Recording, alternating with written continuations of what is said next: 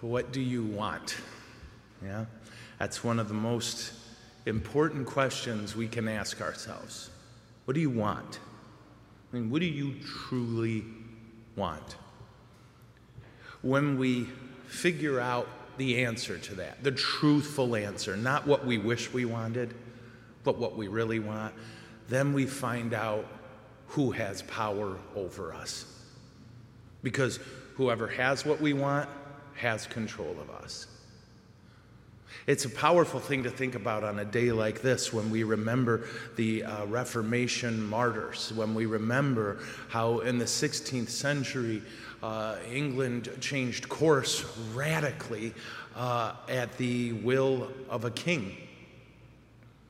The church used to have what King Henry VIII wanted. He was noted for being a defender of the faith and even was given an honor by the church. I think they called him something like Defender of the Faith or something like this. But then Henry VIII wanted something more than holiness. There was something he wanted more than he wanted to be connected to Christ's bride, the church, and that was a physical progeny. It's an interesting thing to think of how far one can fall in pursuit of what they want.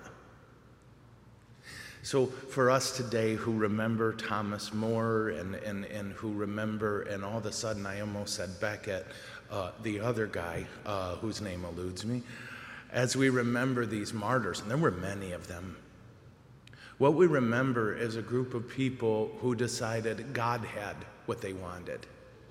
And that love for their life didn't stop them from laying it down in pursuit of holiness. So today, I think it's a great opportunity for you and I to reflect on this simple question: what do I want? What is it that I want? And when we have the answer to that, we know who has power over us. And if the answer is not holiness or Christ, then we need to pray that God heal that wound. Because however much we love him, if there's anything we love more, it will eventually show and dominate us. Amen?